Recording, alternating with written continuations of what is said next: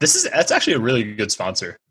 Eventually, Readwise, yeah, that would be perfect. especially if I like the product too, because it's like I feel like it would tie so much into the episodes. Oh yeah, Yeah. So since we did a cold start on this one, for everyone joining, we decided to start recording early since Neil and I were talking about getting highlights out of Kindle. And our unofficial sponsor for the episode is Readwise, readwise.io. Which I have not used, so I'm getting the intro as you guys are getting the intro, unless you already use it. So yeah, I mean, it's just the best tool for it. They're not officially sponsoring the podcast, but I use them for everything, for like all my exporting.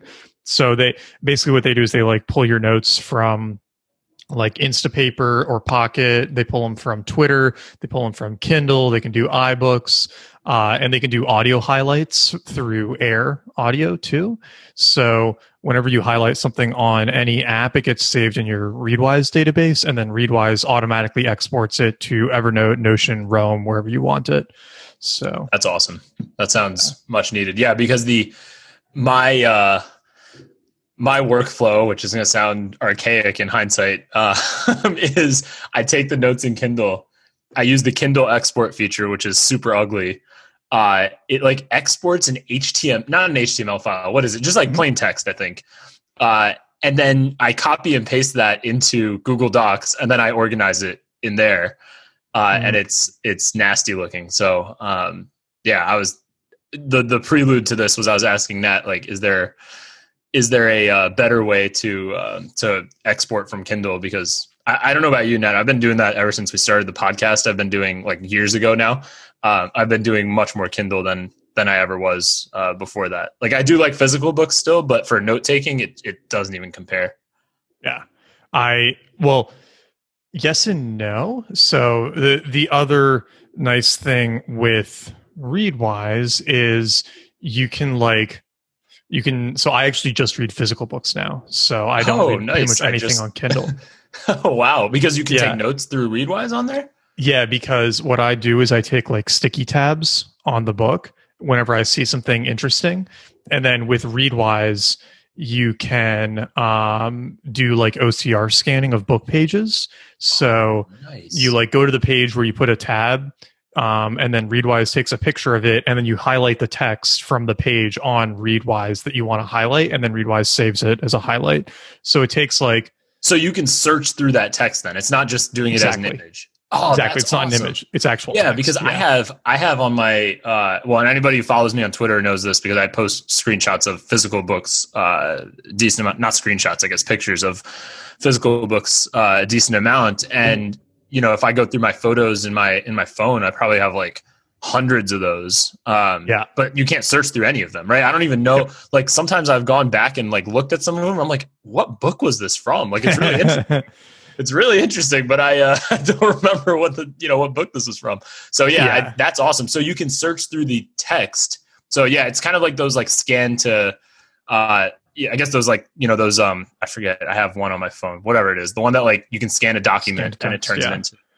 Yeah. Same concept. You just, you highlight the portion of the page that you want to save as a highlight, and then it's functionally the same as doing a highlight in Kindle, but you get the joy of physical books again. Yeah. And also like, I mean, I don't have a standalone Kindle. I just use my iPad. And so like the temptation to switch apps and all that, like I sometimes don't, I'm like, I wish I had a physical, I don't want to bring a device with me when I'm reading this necessarily. I mean, maybe that's a self-control thing, but it's nice to sometimes just have the book and no devices with you. I agree. And I like having bookshelves. So yeah, that's true too. Yeah. You can't just fill your bookshelves with Kindles. Yeah. But sometimes there is like, it's also nice for like the instant gratification. It can be dangerous too, but you like come across a book recommendation somewhere and you're like, I'm just going to buy the Kindle version like right now. Yeah. And be reading it like 10 seconds later. Yeah. There's something to that. That part's certainly nice. But yeah. More impulse buys. I do have probably way more books in my Kindle that I have not read than I've actually read. Ones that you have. Yeah, exactly. So it's what is it? Umberto Eco's Anti-Library. Yeah. Yep. The library of all the books you haven't read. Last year or like maybe it was the beginning of this year. It was like December or January. I sold or like got rid of, gave away or sold a lot of books on my bookshelf that if I had read them, I didn't think I'd ever look at them again. Like there were ones that, I'm sure we all have those books that you like read, you're like, oh, it looked interesting. And it's like, okay, cool. It was a good book or a not so good book, but you're like, I'm probably never, like, there's no occasion I'm going to look at this again. Yeah. So I just like made a lot of room on my bookshelf that way, but there's no way to do that with the Kindle books. They're just, they're just there. Delete this from my Amazon account. I no longer want to see it. Because there's a lot of like, I don't know, like I kept all the books that I'm like, okay, I really like, this is a book I'm probably, even if I don't think I'm going to read it again, it's one I like having as like a reminder on the bookshelf, right? You just see the book and it reminds you of a lot of the concepts. Like, but yeah, exactly. It's like a visual cue or something. But then there's a bunch which are, they're popcorn books, or they were a better title or a better cover than they ended up actually being. Or the title is the book. There's always those. That's all. That also happens, and fiction too. Like I found there's the like variance in fiction can really matter. Can be huge too, right? It's like even if it was a good book, it doesn't mean it's a book you want to look at again. True. Or it's like a mystery type of book, and there's like I probably don't want to. I already know what happens now. I'm definitely not going to read it. On the flip side of that, and then maybe we should get into the actual episode that we're doing. That's no fun. Yeah, on the flip side of that, like I have also, I think it was Seneca. Maybe Seneca was one of those guys. Seneca or Marcus Aurelius or somebody was talking about like the rereading books, right? Like instead of reading thousands of books, rereading a few books. I like think about that a lot, but I've never taken action on that. It's like one of those things that's top of mind. Like I do not anytime, but many times when I'm like looking at buying new books or something, I'm like, should I just reread some of the like classics? And then, I'm going to go buy these new books. Yeah, I'm going to find something new. Yeah. I'm starting to feel like I need to be doing more and more of that, because I've noticed my like odds of reading a mind-blowingly good book seem to have gone down in the last year or two. I don't know if I've just like run out of A+ recommendations from friends, or if like my selection's been getting worse or what, but like I've been feeling more as if I just need to go back and read. Like I haven't had a book that really like blew my mind since, I don't know, Seeing Like a State was really good. Yeah. Like Anti-Fragile, obviously. I mean, it's a lot of it's just like the Made You Think history. It's like all the books that we did. If anybody has a book recommendation that can can blow our minds, that would be much appreciated. And that we haven't covered, obviously, because if it does blow our minds, we'd like to probably do it on the show. Seriously. I don't know. I can't think of one either, actually, in recent memory. I mean, I do enjoy. I think I covered this on my Nat Chat interview with you. Yeah. But I do enjoy history quite a bit, even though I like at the same time recognize a lot of it is not like fake news, but like definitely just a very simplified version of probably what actually happened. So it's like weird. I like somewhat read it as fiction, but it's like interesting because it somewhat happened. I don't know. Yeah. It's like inspired by a true story a lot of times. History. I've been re-listening. So I wouldn't call it like mind blowing, but yeah. What were you re-listening to? Oh, I was saying I'm re-listening to Dan Carlin's World War I series. Oh yeah, that's the Blueprint for Armageddon one. It's so good. It's so good. And going back to the note taking. Yeah. Being able to listen to podcasts on air and like highlight audio as I'm going is like super fucking sick. So that's another thing I need to try out. I saw your post about that, but I haven't been listening to as many podcasts. I recently kind of figured out how to work them back into my schedule, but like my occasions for listening to podcasts were when we were living in New York, I was walking almost everywhere. So I used to listen while I was walking, and the gym, which obviously doesn't happen anymore. Home workouts, it's not this, because you have like a TV or you have like other stuff. And I just haven't. Okay, so this is what I mean. I've adjusted. I've like started again. So now I do that now. But for months, since like March, I hadn't been doing podcasts while I worked out. So that was the other one. And then driving, which I also haven't been doing very much of. So those are or travel, like in general, right? Like flights and whatnot. So, so my podcast listening had gone down, but I think it was a few months ago or weeks ago you had posted about being able to take audio notes, which I thought was really cool. And I was like, oh, and I start getting back into listening to podcasts regularly. I need to try that out. Yeah, I like it because it makes podcast listening feel much more productive. Like I'm going to remember those things that were interesting in it versus, just immediately forgetting them. And it's made me shift my podcast listening towards a bit more educational stuff and away from just listening to Joe Rogan all the time. Like entertainment type of listening. Yeah. Yeah. Well, and that's the thing. Like I actually I was talking to somebody about how the word podcast is kind of like too broad, right? Because there's like so many. It's kind of like calling everything that's like writing. Like it's like a very broad category. Like writing could be like I don't know, like Us Weekly type of magazines or something, right? Or it can be Gödel Escher Bach, or it can be the Bible, right? There's so much variance in that medium, right? And like podcast is kind of similar. Like you can listen to purely entertainment type of stuff, comedy. You can listen to Dan Carlin type of thing, right? Which is something else, and then or you can listen to Made You Think, which is entertainment and educational. Education. There's no goofing around here. Definitely didn't spend the first 15 minutes of the episode not even talking about the name of the book. Yeah. Maybe we should do the pre-roll thing again.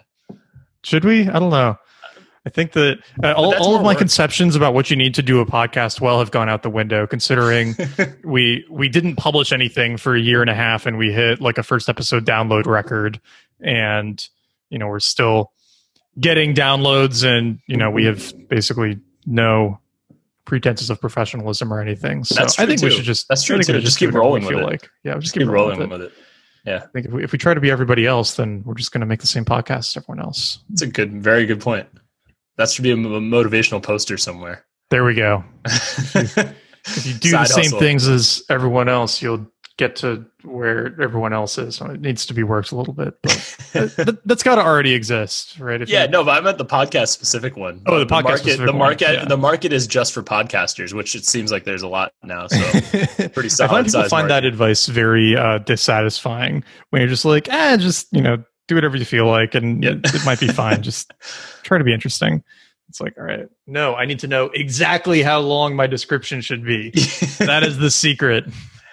Yeah, there's something to that, like the need for absolute certainty, like in an environment where it's not possible. Yeah. There's a lot. I mean, the like market for how-tos is massive. It's like I find the same thing with like for my book, like The Startup Goldmine, it's very like I wouldn't even call it tactical. There's like 2 tactical chapters, and the rest of it is kind of like the philosophy of selling to a big company and the psychology of selling to a big company. And but the amount of like, what's the right word for it? Tactical requests, I guess, that I get, like somebody asking like, oh, well, I wish you elaborated on this chapter. It's like, well, every company you're dealing with is very different, and the specific, like I can't cover every situation in a static book. And that's just the fact. And like same thing with podcasting, like it's very hard to predict what works and what doesn't. I mean, we didn't have much of a plan going into Made You Think. No, we're just like, you want to like, not like we're not like a massively successful podcast, but some people listen. You're listening, whoever's listening. Yeah. I mean, Spotify's getting ready to pay us $100 million for the exclusive streaming rights. So. We're not allowed to. Oh yeah, we can't say numbers. These things. Sorry, Spotify. Yeah, we're not even going to edit that out. No. All right, what book are we doing today? We are doing Scale, the Universal Laws of Life, Growth, and Death in Organisms, Cities, and Companies by Geoffrey West. I think that's how you say his name, right? Yeah, I think it's Geoffrey. I hope so. We hope so. But this book is like made for Made You Think. That's the sense I got. So Nat recommended it to me. And I think within like the first 20 pages, I was like, wow, this covers so many things that we've like talked about or like gone on tangents about. So it's very, very interesting. And we're going to dive into all of it today. What would you say the book is actually about? Like, I know Scale, but like beyond that, what would you say it's about? Well, I think this is why it's such a Yeah, well, I think that's why it's such a great book for this podcast, since we tend to enjoy tying together threads from disparate topic areas. Yep. And what I really love about this book is it's just about how things scale, or like how things grow and then either continue growing or stop growing or decay. And what makes the book so interesting is that there are very observable, consistent laws for how things grow across organisms, cities, and companies, which are the main things that he focuses on. And then kind of within the substructures of each of those types of things, there are, smaller and other scaling laws that kind of like grow and change with the thing that is growing and changing. And so it's really neat because, in one chapter, he can talk about how heart rates of mammals scale in a similar way to like the socioeconomic pros and cons of living in a city. And just that ability to tie together ideas from so many different areas with what appear to be kind of like fundamental laws, like this sort of emergent laws of growth in so many areas is really interesting. And the thing that I particularly like about it is how it shows some of the nature in the unnatural, in the sense that I got that too. Yeah, because cities are not a natural thing, but cities follow a lot of these same laws as other things in nature, in the same way that like companies, especially the way that companies scale in very similar manners to organisms, right? Where exactly. Yep. It's like they live and die very similar to how organisms do. It's just like a company is, theoretically at least a human invention, right? Like there shouldn't be a natural law similarity for companies, but there seems to be. So well, and it seems the tying together of these seemingly very different things to have the same, not just scaling rules, but even like death rules, right? Like the fact that organisms and companies kind of are fated to die in the same way that versus a ecosystem. I think when we're talking, like when we say like cities are more, similar to like nature, I guess by nature we probably mean ecosystems, right? Because like nature could be a lot of different things. Well, and just individual animals, right? Yeah. Yeah. Although like cities, the thing that he kept bringing up about cities is they don't have to die, I guess. Well, yeah, cities don't die. That's the really crazy thing. Right? Yeah. To your point about like other natural things growing and scaling in kind of these seemingly infinite ways that cities can. Well, and it reminded me of something you brought up in an episode. It might even be in my notes here, but it was, you said that when we talk about like, humans are destroying the earth or whatnot, right? Or like the, climate change is ruining the earth. It's like the earth kind of doesn't care. The earth is going to keep going, right? It's an ecosystem. It's humans. It's like the human livability part of it. We're not ruining the earth. We're making it unlivable for humans. Right. Like the earth doesn't really care if it has plants or not. I mean, the animals certainly care, and some would say the plants care, right? Yeah. But it is this thing where the overall system is going to be fine and change and recover. We might not be part of it. Yeah. And so, it's very unfortunate. Yeah, but it's very interesting that and it's also, I guess, taking a step back, it's also very interesting to be talking about cities at this exact moment in time, right? Because obviously this book was written pre-COVID, and then so we'll get to that. That's near the end, but it's some of his things about cities. I don't know if you could say they're debatable or not. I mean, Rome is still still going strong all these thousands of years later, right? But on the other hand, it does make you wonder or make you think if this time is different, right? Because like the internet is a complete game changer in many ways. Remote work is a complete game changer in other ways. But anyway, we'll get to that later. I guess that's towards the end of the book.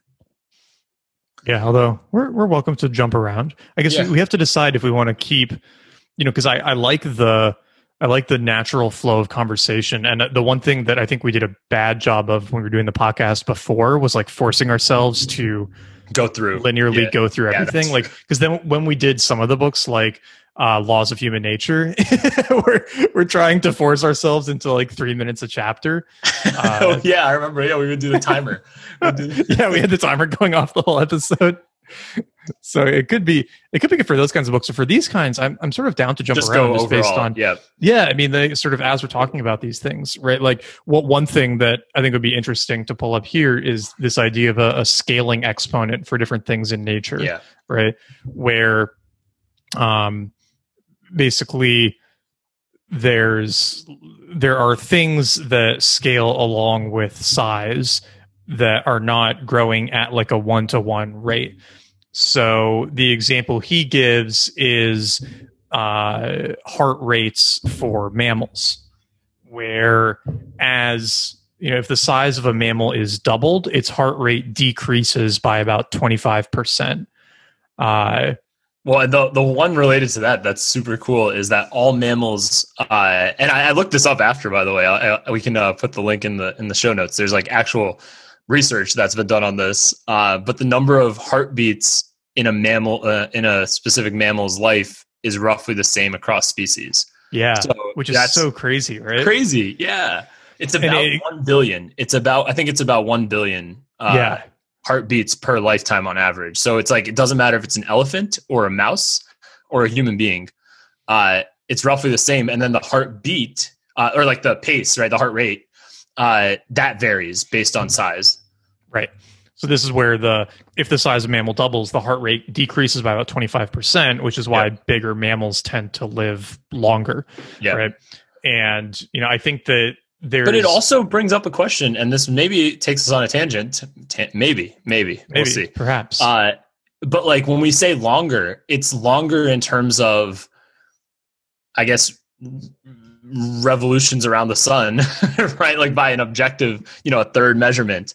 But if you take it from a subjective measurement, the smaller animals are living faster, you could say.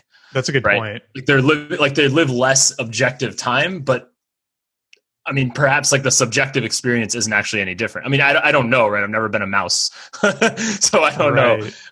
But yeah, I don't know. It's a question I think about, right? Like, because there's even like with insects, I think that some of them live like a week or something, and it's like, well, what does that week to them feel? Does it feel like the same lifetime that we have? And then there's like sharks that live, hundreds of years potentially, and then it's like, well, how does that feel to them, right? Is it like subjectively the same amount of time? I don't know. I don't have the answer. Obviously, it's just it was a thought. I think subjective time would be determined by like neurons firing and your ability to mentally react to the environment. I don't think your metabolism would determine your perception. Yeah, that's true. I guess the conscious awareness of that could even be argued. Like, do those? Yeah. If my resting heart rate when I'm sitting is like 60 BPM, it doesn't matter. If I'm out running and I get my heart rate up to 180 BPM, I don't feel like time is moving 3 times slower. That's true, actually. Yeah, that makes sense. Or 3 times faster. Yeah, so that makes sense. It's no slower. Yeah, interesting. But the thing that is sort of interesting to me here too is like humans seem to break this rule a little bit, although he had humans in the graph, didn't he, or in the chart? Yeah, I can pull that up. Actually, I had it. I don't have the visual in front of me, but my intuition is that humans live longer than they should, but I could be wrong about that. Humans live. Yes, we are higher on that graph. Yeah, here, because when I think of something like like a bear, right, which is 5 times our weight, and maybe like 4 times our weight, or 1.5 times, like for a smaller bear or something. Like they're only living 20-30 years, right max, and our biological lifespan seems to be like 70 to 80, right? So I wonder, generally, but maybe that's the technology or humans kind of stepping out of a quote unquote purely natural world. I think that's like our pre-technology lifespan. Like I think it's maybe more like 60, 70, right? When we take out infant death and whatever, right? Like what duration is the body built to live for? I want to say it's in that 60 to 80 range. Yeah, although I would take it. I guess if you take out child mortality, what was? Oh well, actually, here's a question. I wonder how they calculate it for, because you saw the link I sent you, right?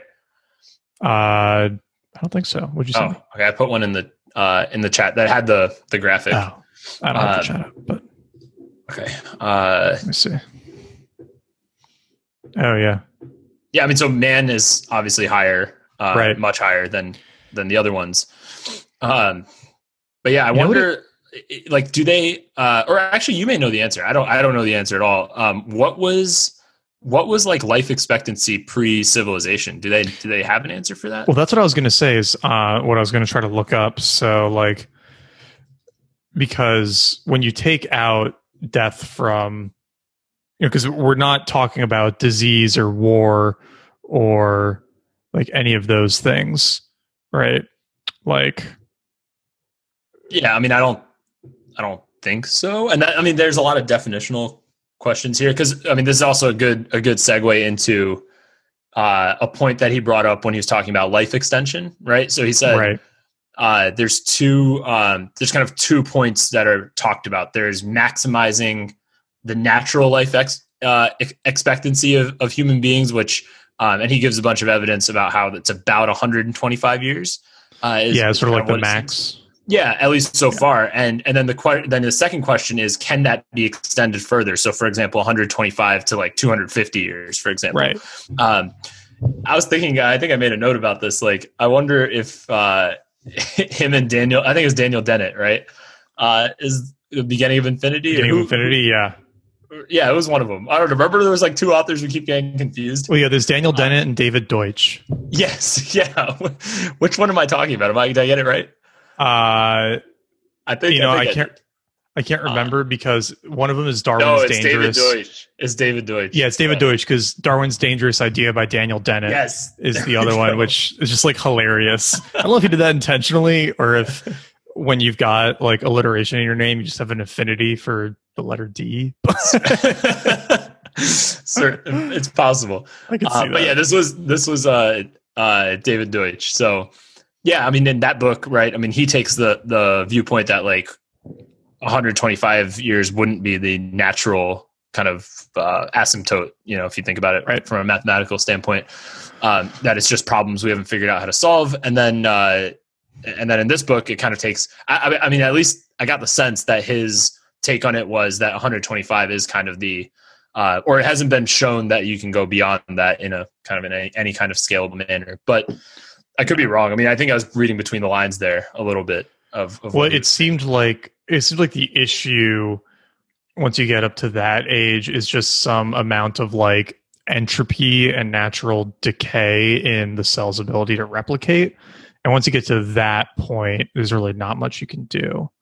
Yeah, and that does bring up a good point, because a lot of this book is about entropy. So, yeah. So I guess we can talk sort about of like that. Naturally destroyed or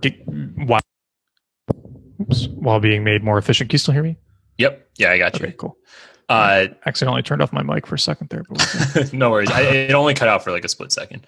But yeah, I mean, the point about entropy is a good one, just because I think one of the main things I took away from it was that you can try to repair damage, and you can obviously take things from disorder to order, but entropy is always created, and then you have to externalize it somehow.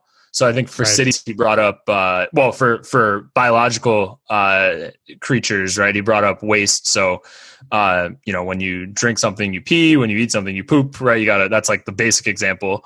When you breathe, you exhale CO2, right? So there's like waste products created. Cities, he brought up the example of like garbage, right? And heat and energy use and stuff. So there's always these essentially like externalities created from any kind of disorder to order type of mechanism. And then I guess that ties into his concept of kind of like 125 years being the maximum. But I guess then the question is, can you figure out ways to externalize that entropy, or minimize that entropy, I should say, that push that number higher and higher and higher? It does bring up the question about infinite lifespan, right? Because that's been talked about, I think in that same book, right? The Beginning of Infinity. Yep. It just makes you wonder, like, can you do that in a human substrate, right? Like I think he didn't talk about that in this book, but I think I don't know, right, if you can ever get out of the human or the biological substrate for a human being. We talked about that in that episode. You should definitely check it out. But if you could, like, I don't even know if it's possible. And if you could, does that qualify as like one of these singularities that he's talking about in this book, which helps kind of reset the whole equation? Yeah, well, we should talk about those because this idea of a finite time singularity is a really big theme of this book, and where the book gets a little bit darker, which is basically that society has been continually advancing, right? Like we've continued to grow and there's new scientific developments and increasing wealth and all of that. But this concept of a finite time singularity, and I'm reading from the book here, is the problem is that the theory also predicts that unbounded growth cannot be sustained without having either infinite resources or inducing major paradigm shifts that reset the clock before potential collapse occurs. We have sustained open-ended growth and avoided collapse by invoking continuous cycles of paradigm-shifting innovations, such as those associated on the big scale of human history with discoveries of iron, steam, coal, computation, and most recently, digital information technology.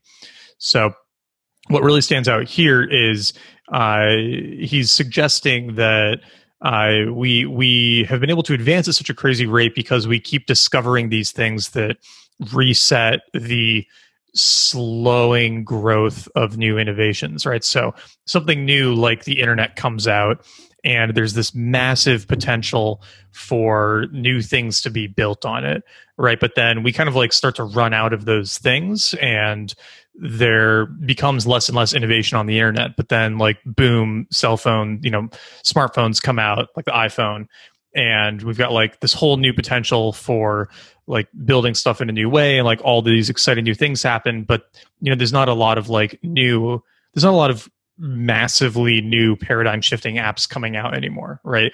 If we look at 10 years ago when we had stuff like Uber and like all the food delivery apps, even stuff like Airbnb and anything that was facilitated by mobile technology, right? We have like fewer of that stuff coming out now just because a lot of the big like land grabs have already been taken. So then people argue that like the 5G will be kind of the next one, because I guess the speeds will be so fast as to be like instant feeling almost. Right. I don't know if that's true, right? I don't know much about 5G, so nobody should take my word for it.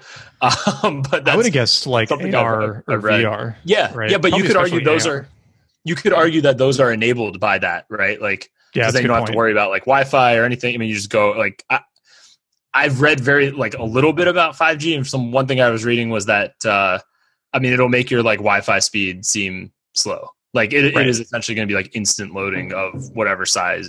At least, see, and that's the other thing is like if you think about file sizes from 2008, let's say, to now, it's just like a whole nother magnitude just because of internet speed. So you can facilitate that. Right. Well, that's why I'm never convinced by these claims about like, oh, it's going to be so fast that it'll feel instantaneous. Because the file size will just grow.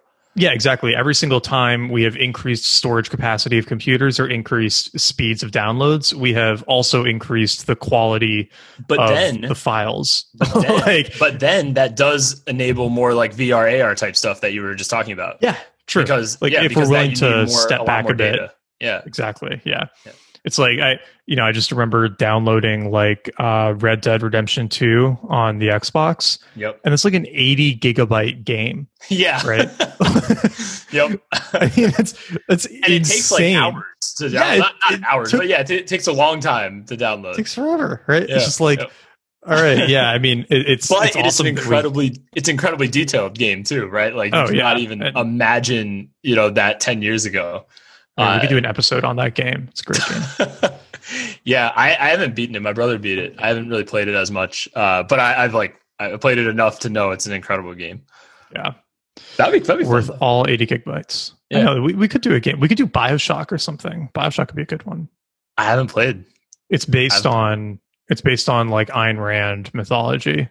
All right, so that fits into here definitely. Yeah, cool. We'll do a game one. Let's talk about that. We should do a game one, yeah. But yeah, what were we talking about? We're talking about the like finite time that singularity, breakthrough innovation, having to break through. Yeah. Yeah. Well, and then his point is sort of that each time one of these happens, the next one has to happen faster. Yeah, that's the dark part. The growth is accelerating, and so we eventually get to a point where we need to be kind of like resetting the paradigm clock every month or week or day. And when we get to that point, then like what happens, right? Do we just go stagnant for a really long time? Does this like hyperbolic, insane growth just stop and we kind of like hit a flat point? It's like a really interesting question. Have you read Three Body Problem? No, but I need to. I know it's on my list. Super incredible book, and it's interesting because one of the premises, or it's not actually a big premise. I'm not really spoiling anything, but one thing that gets brought up in the book is that humans are an exponentially developing species, like technologically, and the adversary alien race is like a linear developing one based on where they are.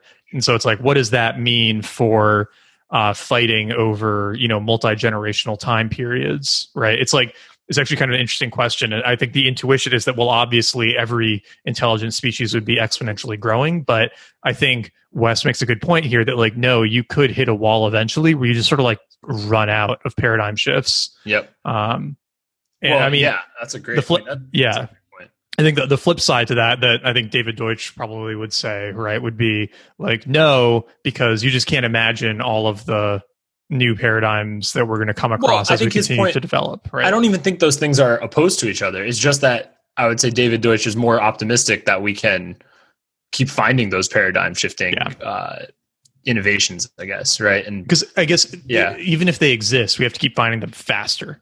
Right. And that's the part to keep growing exponentially. We could continue to grow really quickly. We could keep growing at this rate, but if we want to keep growing faster and faster, then we do need to then this is where it gets dark though, right? Because like he brings up the point of society is kind of structured for that massive growth. Right. And I think, have you seen those things around like population decline? Like if there was population decline over the next 100 years? Which there is in most of the world. It seems like it. Yeah. And that is, that brings up a lot of issues. Can you still hear me? Yep, sorry. I can hear you. Yeah. Okay. It brings up a lot of issues around like just how society is structured, because in I guess modern, you can call them like liberal democracies, right? The people who are currently working are basically paying for everyone who's retired, along with, all the societal benefits that go along with that. And so if that base of people who is working or is developing, who has income, that can be taxed. So you can call it whatever. You can call it just tax base, not just working. I mean, you could say capital gains and stuff too. So you can say the tax base shrinks or stays the same. Like that poses a lot of issues for society. And we're already going to have issues with Social Security. Yep. That's the first one that comes to mind. Yeah. Yeah. And then imagine if the U.S. population starts shrinking and fewer people are paying for Social Security for more and more people. It's not an ideal situation. Yeah. So then it brings up like a lot of hard choices then of like, well, do you cut those benefits but then what happens to those people? And then, or do you increase taxes even, like further and further? And then, what does that do to the economy? It brings up, basically my point is just like the, like exponential growth or like continued growth is kind of like built in now. It's kind of like baked into the system. Like without that, that collapse he's talking about kind of does happen by default. If you can't get it out.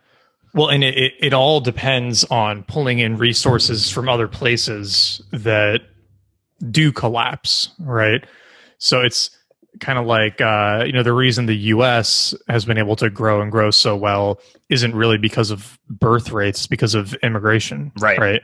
So if people stopped immigrating to the U.S., then it wouldn't take long for all of that growth to reverse, right? And for it to start going down. It's because like we're taking the most valuable resource from other countries, right? We're taking the brain power and the labor from like the most able people who are able to get over here. And also have a self-selection and who have like a self-selection for, like almost are like self-selecting to be motivated to take action, positive action, right? To like go somewhere, to take a risk. There's some self-selection bias there too, right? We're not taking like the average, random person from other countries. It's like someone who's willing to, or, has nothing over there, but somebody who's willing to at least kind of do something, right, to change the status quo. I wonder how much of that is like part of the problem with America. Like everybody in it is descended from people who were like insane enough to ride on a boat to a place they'd never seen before with no friends. Yep. And like plop down on some farmland and be like, yeah, we'll figure it out. Right. Like you have to be partially insane to do that and like have a, fairly strong, like disregard for authority and sense of independence. And like a lot of that's going to, I mean, that's going to be in the genetic code somewhere. Right. Yeah. And even if it's not in the genetic code, it gets taught down. It can get taught down through generations as well. Right. Just from that too. Mannerisms and stuff. So cultural. There's something to that.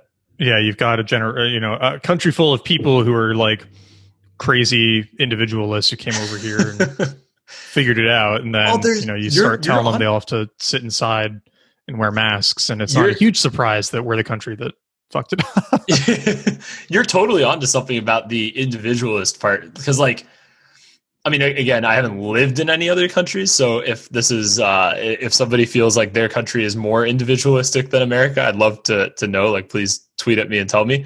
But like, there's something to be said for, even if like, so when I say individualism, it's not a right or left thing. It just means like you believe like your feelings and your rights and your self matter, I guess, in a significant way. And if you look at other cultures, and not just other cultures, just like other countries and other places, I'm not saying the other places don't value individualism or value an individual person's feelings, life, rights, all of that stuff. But they have other structures that are equally, if not more, valuable. Like it could be family, or it could be the state in certain places. It could be society, right? It could be tradition. Like there are, it could be religion, right? In other places. So there are like, you're serving other gods almost, right?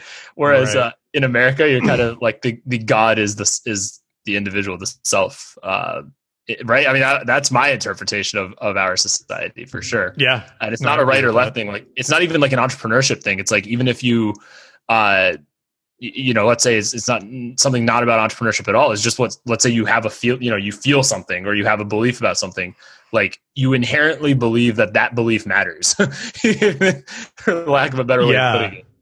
That's a good point. All right. I feel like there's other societies where it'd just be like, well, okay. It just wouldn't even cross your mind that like, you might never even have had like that thought in the first place, that like, oh, this thought I have should be out in the world and other people should believe it too. Right. So there's like something and I'm probably dancing around it. I never tried putting this into, this feeling, I guess, into words. But there's something there's something there. Definitely. And I don't know, it's just interesting because it's like, it kind of goes back to these finite time singularity bottlenecks in growing the system, right? Like, are we, because I think the big question, reading about this idea, right, that we need to undergo these massive paradigm shifts to continue to grow, or the collapse will occur. Are we in a collapse, or are we in a new paradigm? Or are we in a lull between paradigm changes? Yeah. Right? Like that's also... it's like, which of those states are we in? Because I feel like there's strong arguments for both sides of it, right? And it really depends on... I would argue lull. There's arguments for both, of course. I would just argue lull because of, I do think space can be a unlocking mechanism as well. What do you mean by space? Well, resources from space, expanding beyond Earth. You mean like space? Like, I mean space. Okay. Oh yeah, I mean like leaving the Earth. Like that's a new horizon. Like I would definitely call that from his definition, like singularity to a new paradigm. So there's something. There's definitely something to that. It's just, I think Elon Musk even brought this up. Like it's almost like a a race against the clock, right? Like that's why I think when he even started SpaceX, that was one of his motivations, was like something around like diversifying humanity or something. What yeah, exactly. We're over indexed in one planet. Yeah. And just one thing based on what you said earlier, when I actually was reading this about the paradigm shifts happening faster and faster, my initial instinct was I didn't buy it. Like I was thinking, he's exaggerating this. So I was thinking, this was my thought, and maybe you're thinking this too, if you're listening to this. I was thinking that it's a perception thing. Like, oh, it feels like things are going faster and faster to us, but maybe everybody felt that same way. Like if you go back to 1800 or let's say 1900, people might have said, wow, like things are changing so fast. Like we just got electricity, and now we got these like, horseless carriages and, and then those Wright brothers, they just flew that plane, like I was thinking like, oh, is it just a perception thing? Or is it an objectively true thing? I mean, I've changed my mind. I talked to my grandmother about this, and I asked her, cause I mean, she's lived so she was born in the 1930s and to now, and she's, especially for her age, very tech savvy. So I was asking her, like, does she feel like things have changed faster, or like technology has come out faster and faster as she's lived? And she said, for sure. Like she said, it's not even a question. So, I mean, that's my intuition too, right? Yeah. It's like, how long was it between the television? Television was 1950s and personal computer was 1990s, 80s. When did the first Mac computer come out? I think was the first, something like that. It was like 1984. Yeah. So yeah, we go from so it was 34 when years. Did cell phones become mainstream? Like late 90s or mid 90s? Yeah, let's see. First Mac computers like 1984. First cell phone was the Motorola one. Oh, that was in 1973. That doesn't start right. Let me see. First popular. Yeah, I think it's like popular. Well, I mean, it's kind of like the digital camera was created. It's actually about the same time, 1983. So, but then like going from, I think like a good example of sort of the speed is like that first computer came out in like 1983, 84. When was the first like really popular laptop? Okay, the first Mac Portable came out in 1989. What? That's wild. What did that look like? Oh my gosh, it's huge and disgusting. It's hilarious. Okay. We have a very old computer, which we still have. I don't know. I wonder if it turns on. Which we had. I remember using it when I was like 5 years old, and it had, because it had some games on it, like very basic games.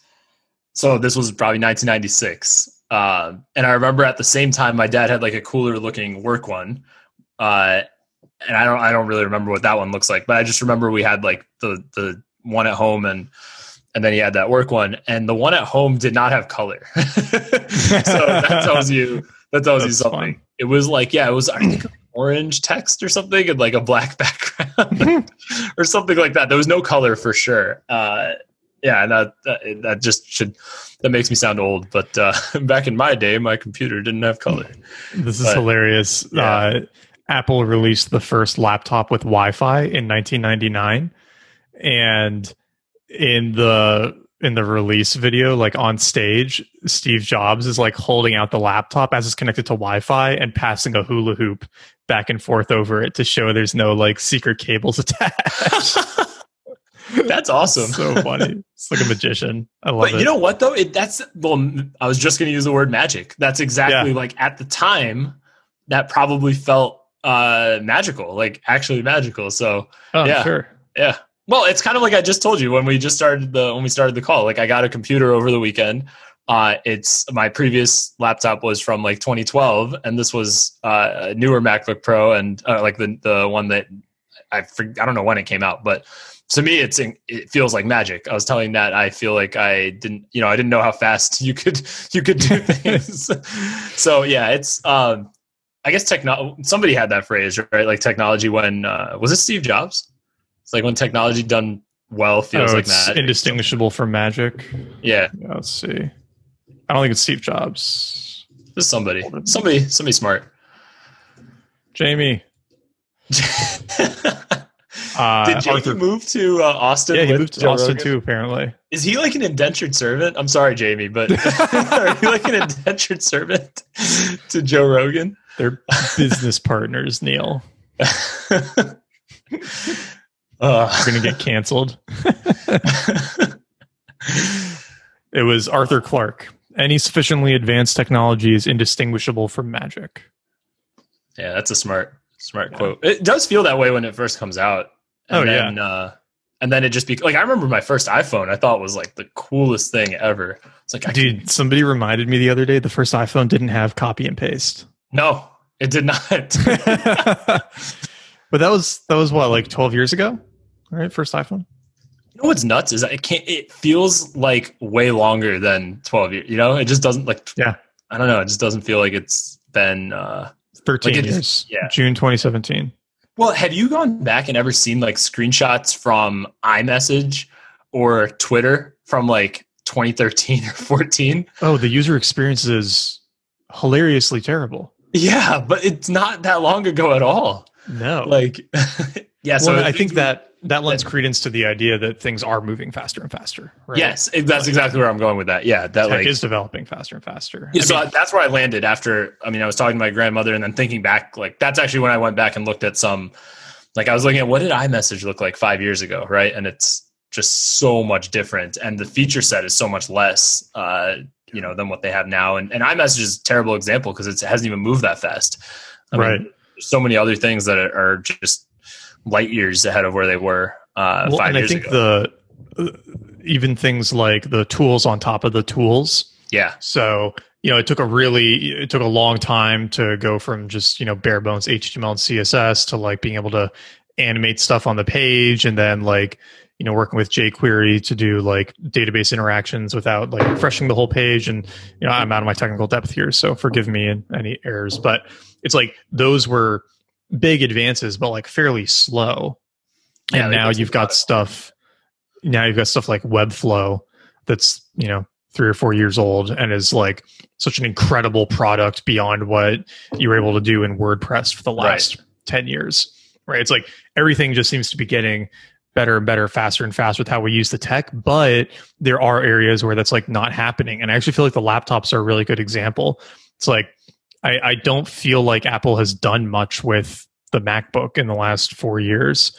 They've put slightly more memory in it and made it slightly faster, but it's a very small step improvement compared to what they've done with the phones in that time, right? Like all the innovation is happening on the phones and watches now. The one thing on the laptop that I distinctly noticed was like the startup time. So like when I close it and open it, I think because it's a solid state drive now, I believe. I was going to say, I think that's you're also one comparing big 2012 to right, exactly 2020. Right, it's a big. I'm sure if I looked at the iPhone from 2012 to my current iPhone, it'd be a bigger difference than that. Yeah, because the iPhone in 2012 I think you're right. It's like 5. I think you're right about the laptops. Actually, now that I think about it, because I know what the other ones are, like it's not like I haven't seen them, so it's like definitely incremental. Like they've kept improving it, but it's incremental improvements. And actually, you could say the same about the iPhone for the last at least 5 years or so. Like there's definitely improvements, but I wouldn't call them like exponentially different. Yeah, I mean the creation of the iPhone not paradigm shifting. They're not paradigm shift, and everything since then has just been because I mean he makes this point in the book.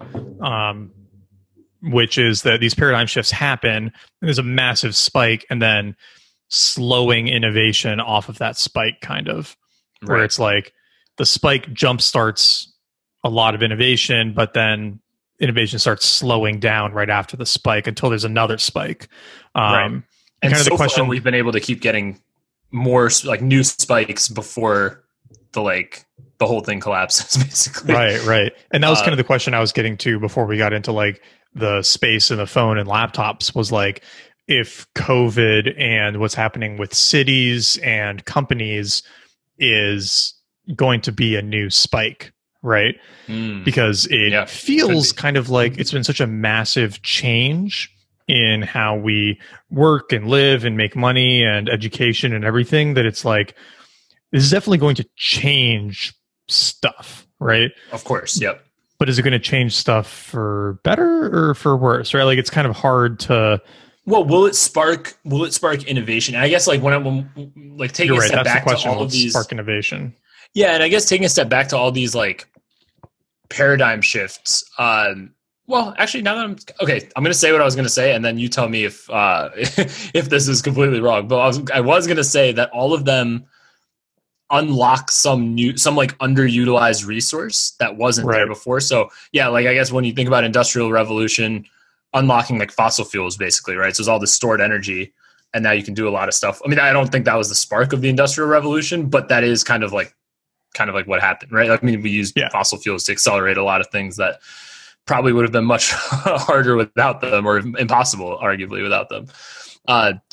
And then, you could say the same thing for, like, you brought up the Uber example, right? It's like, what was the example they give? Like, cars sit idle 95% of the time, right? And like, so instead of owning a car, you can do this, or you can do ride sharing, essentially, instead of everybody having to buy a car. Obviously, it's not like 100% penetration to that.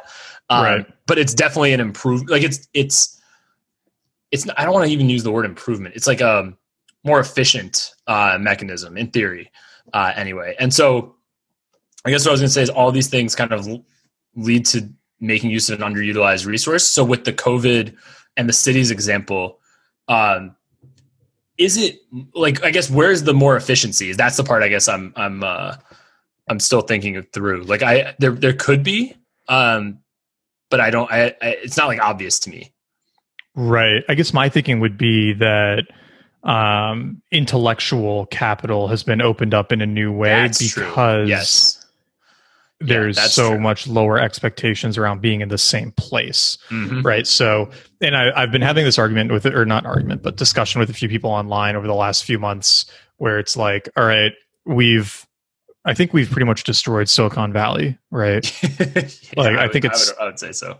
I think it's done. I think it was on its way out with all of the homelessness and the like terrible maintenance of the city, and California's like horrific lawmaking. But then COVID, they've been trying to destroy it. It basically seems like. Anyway, that's another podcast. Whole other discussion. But but then you throw in COVID and everybody working remotely, and now it's on fire. It's like there's apocalypse. No reason to be here anymore. And I think the question then is, is it going to be like Florence, where once Florence fell from prominence, we just like didn't really have an artistic center for a while? Or is all of that talent going to be kind of like unleashed on the rest of the world, and we're just going to have a more spread out innovation economy? And if that's the case, then we should have greater innovation because the barriers to entry are much lower, right? Yeah. But the downside is definitely that there's much less serendipity, right? There's less running into people that can happen when you're all living in the same place. It's not quite the same having serendipity on Twitter. Well, that's what I was going to say. There's like also a directionality to innovation. Like everybody being remote really lends itself well to kind of like remote first things, or like digital things, right? So like innovation in sort of the information realm, not necessarily the hardware realm, or like the medical, the medical field, or like there's like certain, it almost makes the direction of innovation inevitably towards more information innovation. Say that 5 times fast. That's that would fit into some of the 5G, and like that could be the next big step leap, right? Yeah. Like if we're all instantly communicating all over the world and working on companies remotely and all of that, like then it's going to be interesting to see what that means. And I mean, like we did that book. Was it Happy Accidents? I think was the name of it. Yeah. But like like scientific serendipity. Yeah. And so much of that was exactly serendipity is the right word. Yeah. It's like it required. I mean, there was one example. I think it was penicillin, right? Like where the spores like went from they like blew in from the window or something. Yeah. Like something super random like that. And I'm not saying there's no digital equivalents of that. There certainly are. Like you come across the right tweet at the right time, or you see the right article, whatever. Like there's definitely serendipity online. I'm not arguing that. I'm just arguing like the direction of the serendipity, right? It's like, it's not going to be that type of, it's not going to be the certain industries that are definitely more in-person type of industries will get less, I think less opportunities to innovate, I guess maybe the right word for it. Right.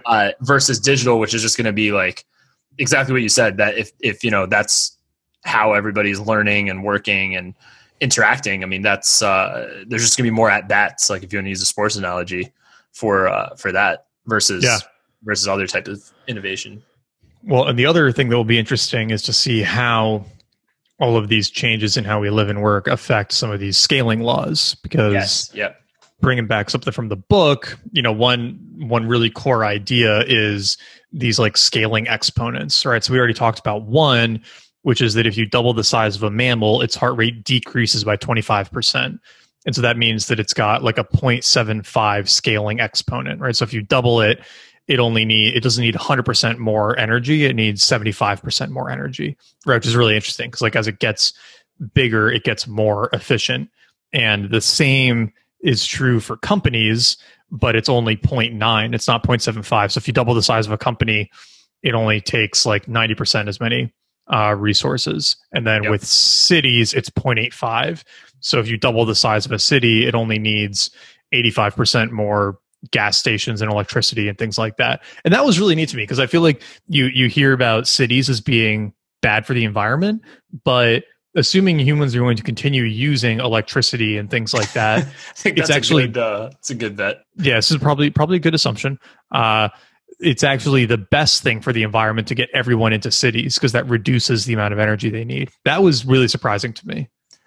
It was surprising, but then it's just like, on the other hand, it's just economies of scale. Yeah. Right. So it's like, I was kind of intuitive when you think about it. Exactly. Yeah. And so, well, it brings up a couple things, right? It also brings up the energy efficiency question of like, are we going to be now using more energy? Is it going to cost more to get people their food? Like all the things that cities kind of become good distribution. I mean, we won't be commuting anymore. Right. So then you got to take that out of massive, there. Yeah, I mean, that's a great point too. So it's like, I mean, the math equation may end up at, a net zero at the end when you factor it all in. I don't know where the math is on that, but it's just, it's going to be a change going back to like something you said before. It's definitely going to be a big shift. Well, and I guess, okay, so here's another question is, cause there's been a lot of people talking like, oh, New York is dead. No, New York is not dead. And not just talking about New York, like this could apply to all cities. Like, do you think urbanization as a global trend is going to decrease? Or okay, like let's skip global for a second. In the U.S., do you think it'll be? Because I know at least in my immediate circle, nobody I know like wants to move to a city right now. But is that just a right now thing, or do you think that is? Because like I know you and I talked about this years ago, but like. I know I didn't see myself in a city long term. So for me, nothing's really changed from that standpoint. I don't know if, I don't know if overall that's changed for people. But yeah, it's a good question. I mean, Adil and David and Yoder and them, they just got here last weekend. They're living in Texas for the next 4 months minimum because they don't want to be in New York. And that's like a really common thing. So everyone's getting out of the city, coming out to places like Austin. And me and all my friends in Austin are like buying farms and ranches so outside the city, a smaller place. Yeah, exactly. So yeah, we're like getting even farther out, right? So I do feel like that's certainly the mindset everyone's in right now. And I know in the Austin market, at least, there's like single family homes can't stay on the market. They'll go up for sale and they'll immediately get 30 offers above asking and be sold in a week. It's nuts. There's just like no inventory. I mean, I'm not surprised at all. Not surprised at all. Yeah. I mean, we especially here because we've got this double factor of being like a fairly spread out open air city where life really didn't change much during COVID. Like we all still saw each other and went outside and we're hanging out because it never got that bad here. And like bars are closed, but that's basically it. You can pretty much do the rest of your life as normal.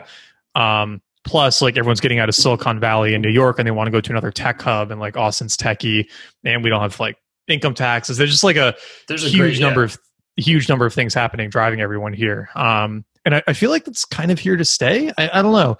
I think that the only reason to be in those really big cities were for the opportunities and the like income that you could get from being there and the people you could have access to.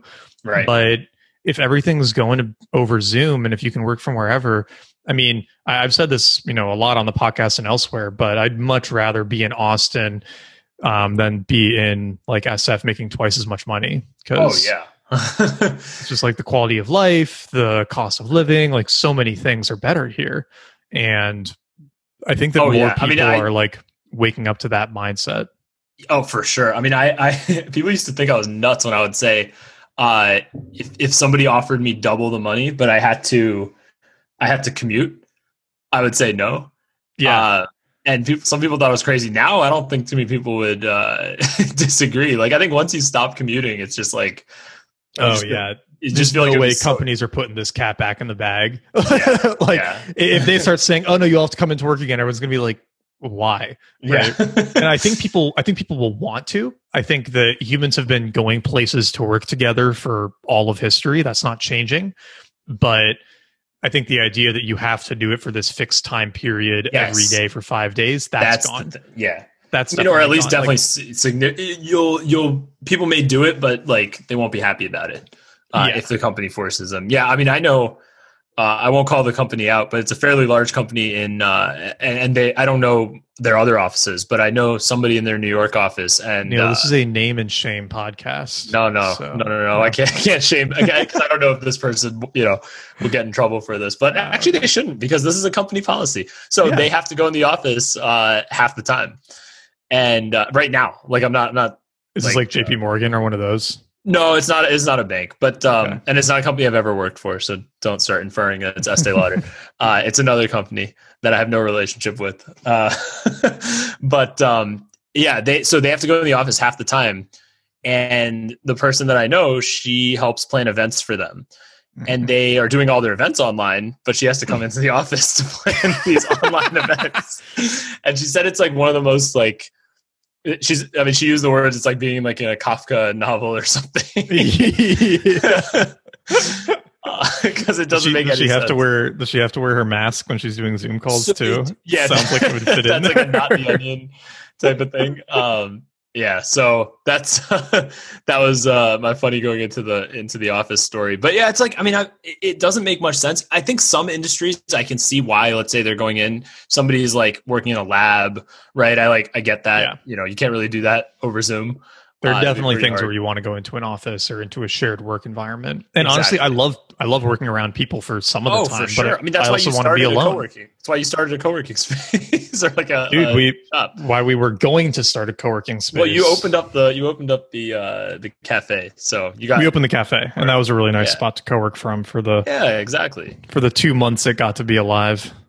So, but like that's what I'm saying, that like there is I'm agreeing with you. I think there's a like I miss working in coffee shops, honestly. Like it's so energizing. It is. It's nice. It's a good way to mix it up. But someone told me to buy a coffee candle and just like and like make coffee. And they're just like that. But it's not the same. There's something about just like being around other people, even if you're not even speaking with them. Right. We've been trying to recreate it in Austin by like working in the backyard or like working in other people's backyards or trying to have people over. And like I've only done it a few times so far, but it makes a big difference. It's super nice. I believe it. Yeah. Just being outside too. So I wonder how that will be. It'll probably be exactly like how you're describing you guys are doing it. When people if and when more and more people are working outside of like urban areas, right? They might kind of self-organize different ways to be around people while they work. Yeah. Well, I'm actually very bullish on like first floor commercial real estate because I think that people are going to start going back to coffee shops and restaurants and retail like relatively quickly. And I think people will go there even more because they won't go into their office. Right. So coffee shops and stuff. Actually. Yeah. It could be doing super, super well in like 6 or 8 months. And coffee shops may change. There might be coffee shops or a chain that comes out that is made for people to co-work there. Yeah. Right? Or kind of like Workshop Cafe in San Francisco. Yeah. I mean, that place is awesome. Yeah. I mean, like Starbucks right now is not, but I could definitely see them changing that or like Yeah. Well, I honestly, if I'm in a new city and I'm not trying to like get good coffee, I just want to get work done.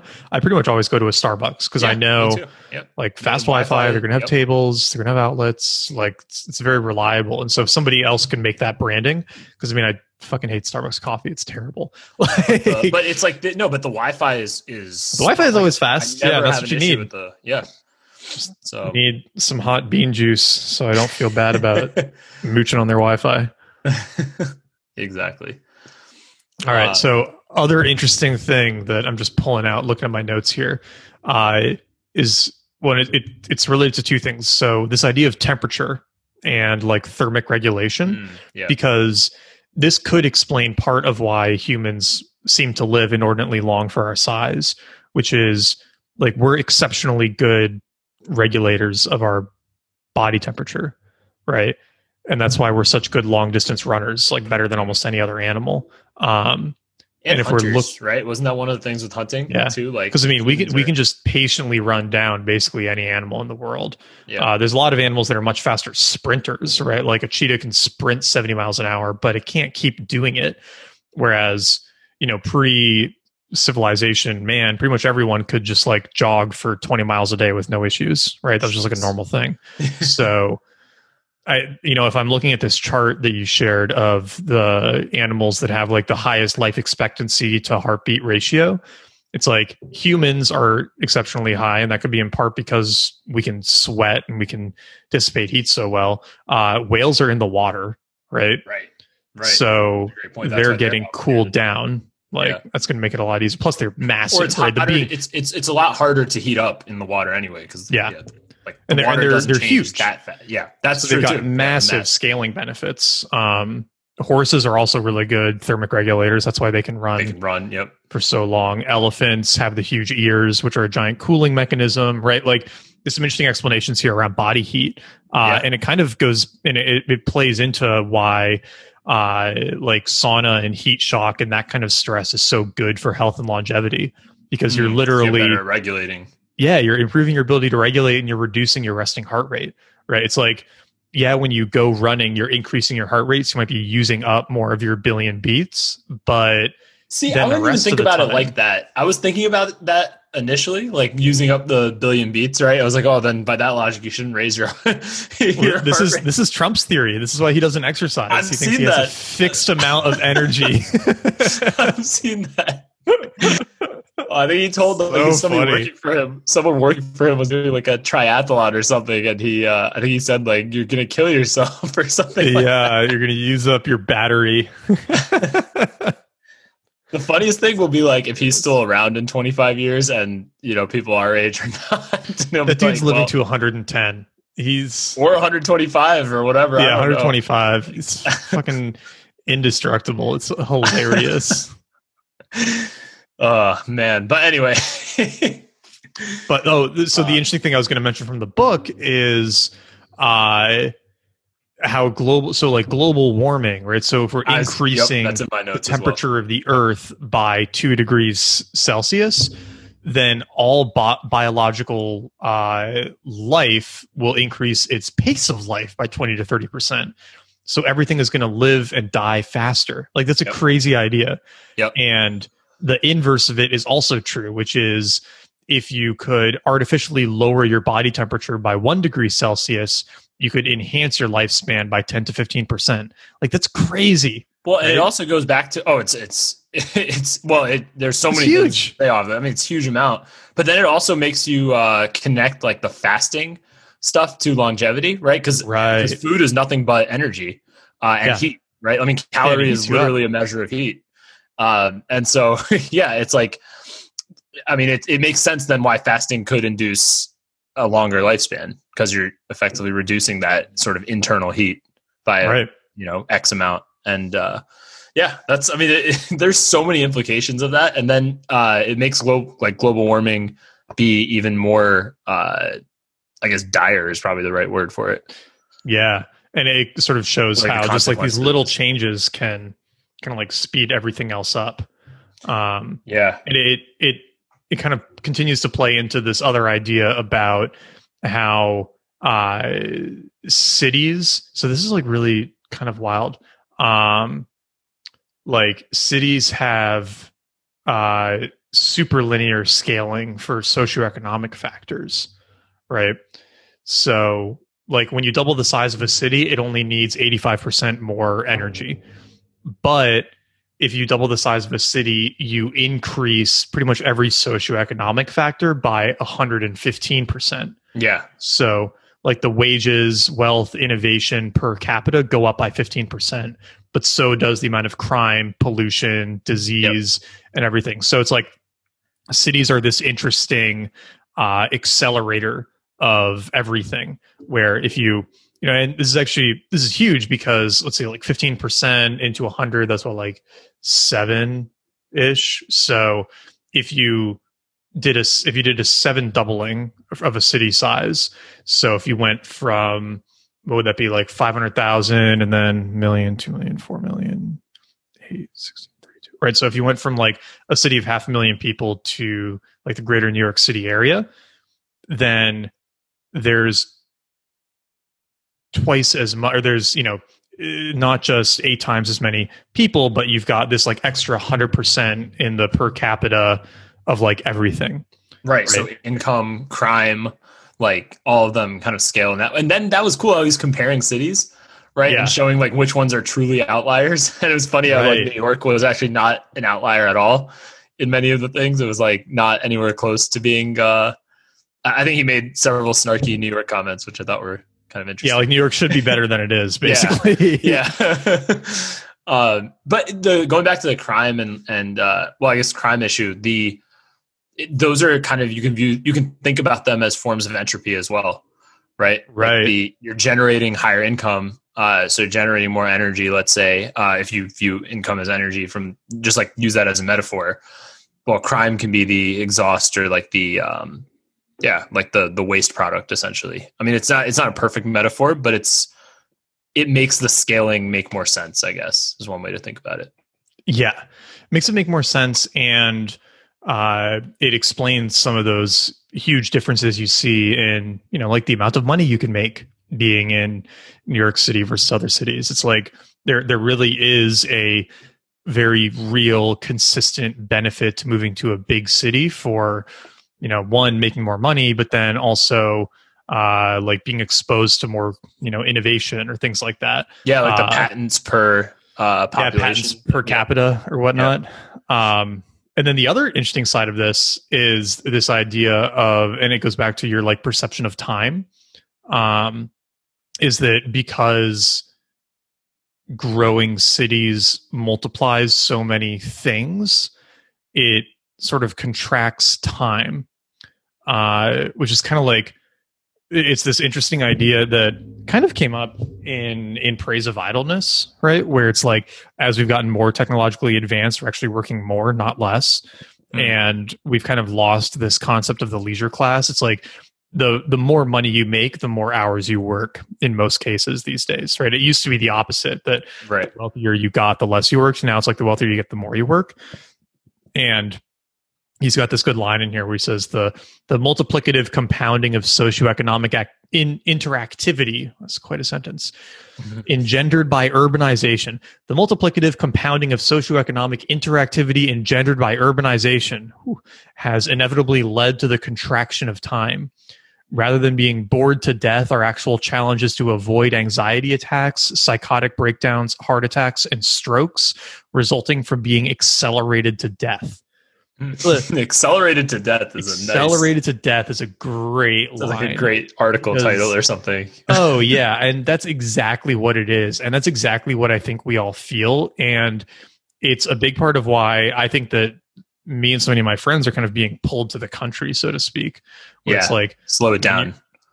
When you're out in the woods and you can just go out and sit and read, and you don't have like cars whizzing by and gunshots and driving around all the time and whatever. You're just in a different headspace. Yep. And the constant growth and speeding things up does give this feeling of like being accelerated to death. It's like, I don't know, even just new tools that you need to try and stay up on that come out for your phone or computer or whatever. It's like, oh, I have to like learn all these new apps all the time or whatnot. Like, stupid example, but once upon a time, but it's part of just it. Pen and paper, right? Like that was your tool. And now there's 1,000 different ways to write on your phone with new ones coming out every day. Yeah, it's like a treadmill in some ways, right? Like you're running fast, but you're not really going anywhere. With a lot of these, that's somewhere too, right? Yeah, so it brings up a big picture point when we're talking about like the patents per capita going up in like with population, I guess, scaling with population. Yeah. So if let's say urbanization reverses, so like cities or people move, let's say they don't increase in size or they maybe even decrease in size a bit and people are moving out, do the scaling rules still apply if people can collaborate remotely? Like, so I guess what I'm saying is the city per capita thing, is that because of the city or because of the frequent interaction or because of the serendipity, right? Like what, I guess that's the one thing he doesn't get into because it's hard to tell, like, are these things correlation or causation? Like that's one thing I was thinking about as I was reading and looking at some of the graphs, right? Like some of the things correlate really, really nicely, but doesn't mean one thing causes the other. So I guess with cities, the example, like just going back to that, could it be tied to just the number of people you're interacting with on a daily basis, which I would argue, now you can be in a cabin in the woods and interact with a ton of people, maybe more people than you would have interacted with on a daily basis, even 20 years ago living in a city. Because you can hop on, and not like casual interactions. I mean, I'm talking like rail interactions, right? Like a 30-minute call or even like this is like if you're remote, you can interact with, and those people can be all over the world and of, really interesting calibers or have different skills that might not have been local to you before. Like I'm taking like the optimistic view on it, right? Where maybe the death of cities doesn't mean the death of the innovation that comes from cities, right? Like maybe there's a way that continues without the city as the hub, thanks to the internet. Yeah. Right. Yeah. I mean, the number of people that you get to at least surface level interact with on Twitter every day is always kind of amazing to me. That's what I'm saying, that like, I wonder, does the math, because he doesn't argue about some places he does, but like largely he sticks to presenting like these are the sort of the universal scaling rules, but then he doesn't get so much into like the prediction part. He does a bit, but towards the end, but it's not so much like, like I didn't see anything, where he was basically like, well, if cities die, well, we're screwed. Right. Right. I didn't see that in there. It's just that they tend to correlate, like cities and innovation tend to correlate together. So this is kind of related to what he gets to at the end. And since we're coming up on our stop time here, this is actually a really good segue because, he to the extent that he does a prediction, it's that we're going to hit this finite time singularity eventually where we just can't keep innovating. Like growth is going to have to stall. But he also tells this story towards the end about how cities were basically designed, or like commute time is constant no matter what you're using to commute, right? Which is kind of wild. But like basically most people commute an hour a day. The average commute time from home to work is about half an hour each way, independent of the city or means of transportation. This is crazy, right? So that blew my basically mind. Like if you live around the corner from your work in New York, you'll walk and it might take you half an hour each way. Or if you're farther away, you're going to get on the subway and it might take you half an hour each way. Or if you live outside the city, you've got to take like the railroad or drive and it's going to take a half hour each way. Or if you live in the middle of nowhere, you're going to have to drive a while. It's going to take a half hour each way. It's like a very consistent thing. And it's super cool because you can track the size of cities based on transportation innovations. So he says here, because walking speed is about 5 kilometers an hour, the typical extent of a walking city is about 5 kilometers across, corresponding to an area of about 20 square kilometers. And then, according to a researcher, there are no city walls of large ancient cities up to 1800, whether it's Rome or Persepolis, I don't know, which have a diameter greater than 5 kilometer or a 2.5 kilometer radius. Even Venice today, still a pedestrian city, has exactly 5 kilometers as the maximum dimension of the connected center. But then he goes on to say, with the introduction of horse tramways and buses, electric and steam trains, and automobiles, the size of cities could grow, but we're still constrained by the 1 hour rule.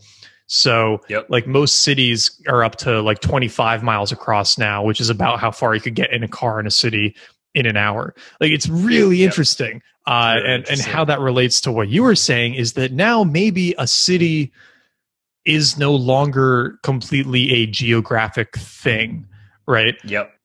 Or we're going to need something else. And I've talked about this with a few friends recently where there's, and especially in a lot of our community, there's not really any strong religion, but there are shared ideologies with people all over the world, but there's no good way to like bring those people together.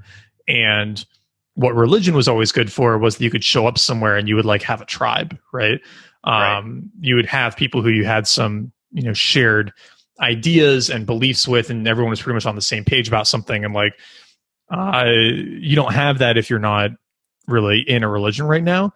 And so could we have like nationally distributed, like ideology based organizations that mirror some of the economic activity that we would have had in cities in like a pre-COVID, pre-remote world that can facilitate some of that serendipity and innovation, right? Like, I mean, I don't know. We already have that. It's just not a, there's not like a name to it, right? It's like not a entity, right? Like it's not right. What's the right word for it? It's not like not finite. It's not the right word, but it's not a discrete thing, right? You can't like call it like, oh, it's not officially organized. Yeah. Yes, you can't like, put exactly. a name on it. It's not officially organized, but there is this like ecosystem of economic activity that's, not even national. It's like, it's international for sure.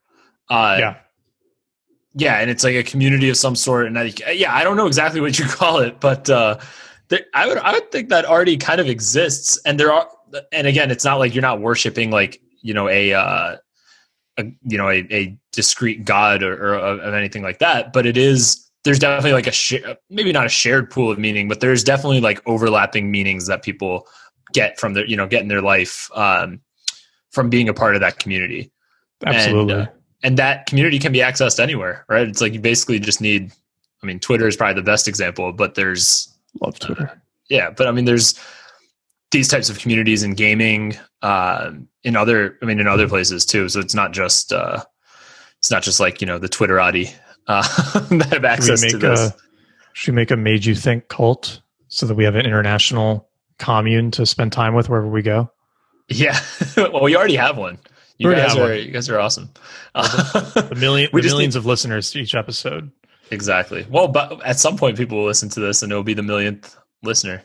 So that's true. We're a quarter of the way there, right? Yeah, we are. We hit 250,000 downloads recently. So yeah. So at the time of this recording, but by the time if somebody is listening to somebody could be listening to this, they could be number 1 million, which is kind of cool. Yeah. Yeah. Maybe you're the lucky person. Should we wrap up? Who's coming over for dinner? Who? Adil. Oh wow! What's it been? Probably 6 months since you've seen him, at least. Yeah, I think 8 months. Yeah. I think I saw him last in November or December.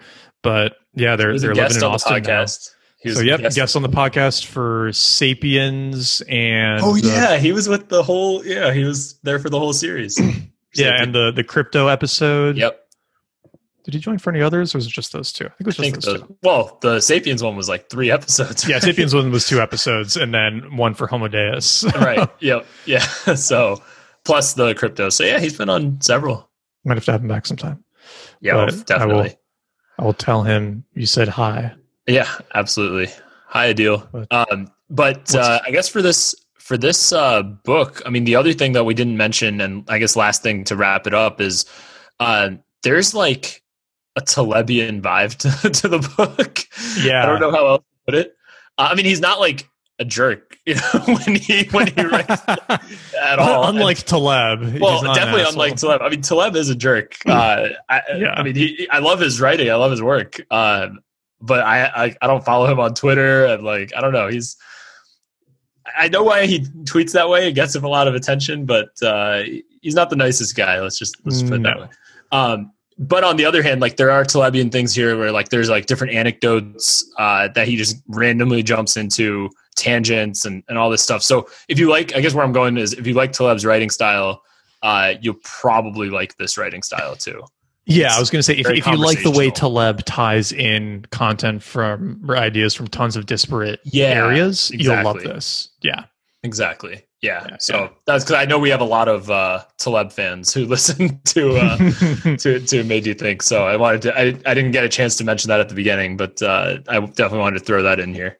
Yeah, definitely check it out. And next week or in a few weeks, we're going to do Energy and Civilization, right?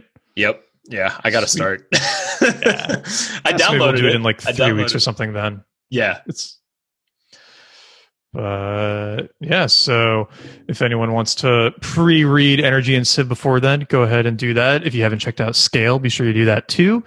If you love Made You Think and all of our tangents, please leave a review on iTunes or Stitcher or wherever podcasts are sold. You can go to your local podcast farmers market and give them a 5-star review of Made You Think.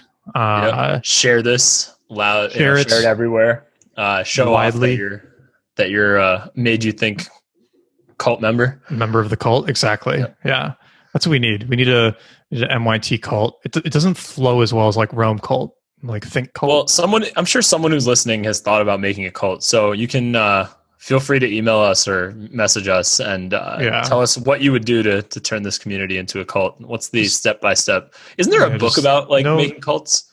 No weird sex stuff, please. Yeah, we'll skip that. Well, this is a remote first environment. So remote friendly. Yeah, I'm sure someone's written a book on starting a cult. No cannibalism or anything either. Yeah. All that. I'm sure there's a book out there. I feel like it was in like one Should of. we do that as an episode? That's what I was thinking. That's what I was thinking. That would actually be very entertaining. Well, we could do like a history of Jonestown or something. Yeah, that could be good. I feel like there was this was in one of Robert Greene's books too, like something about making cults. Maybe it was in 48 Laws. There was definitely some like cult writing that he had done on there about like the rules behind, or not rules, but commonalities, I think, between different cults. Yeah, that does sound familiar. I don't remember which book it was in. I don't know. There's definitely a book about this. If somebody knows, please message us. Yeah, please message us if there's a good one you've read. It would be interesting. It would tie into a lot of things. But yeah, please say hi to us on Twitter. Yeah. I'm at the Rail Neil S. I'm at Nat Eliason, and we will be back in a few weeks. Thanks, everyone. See ya.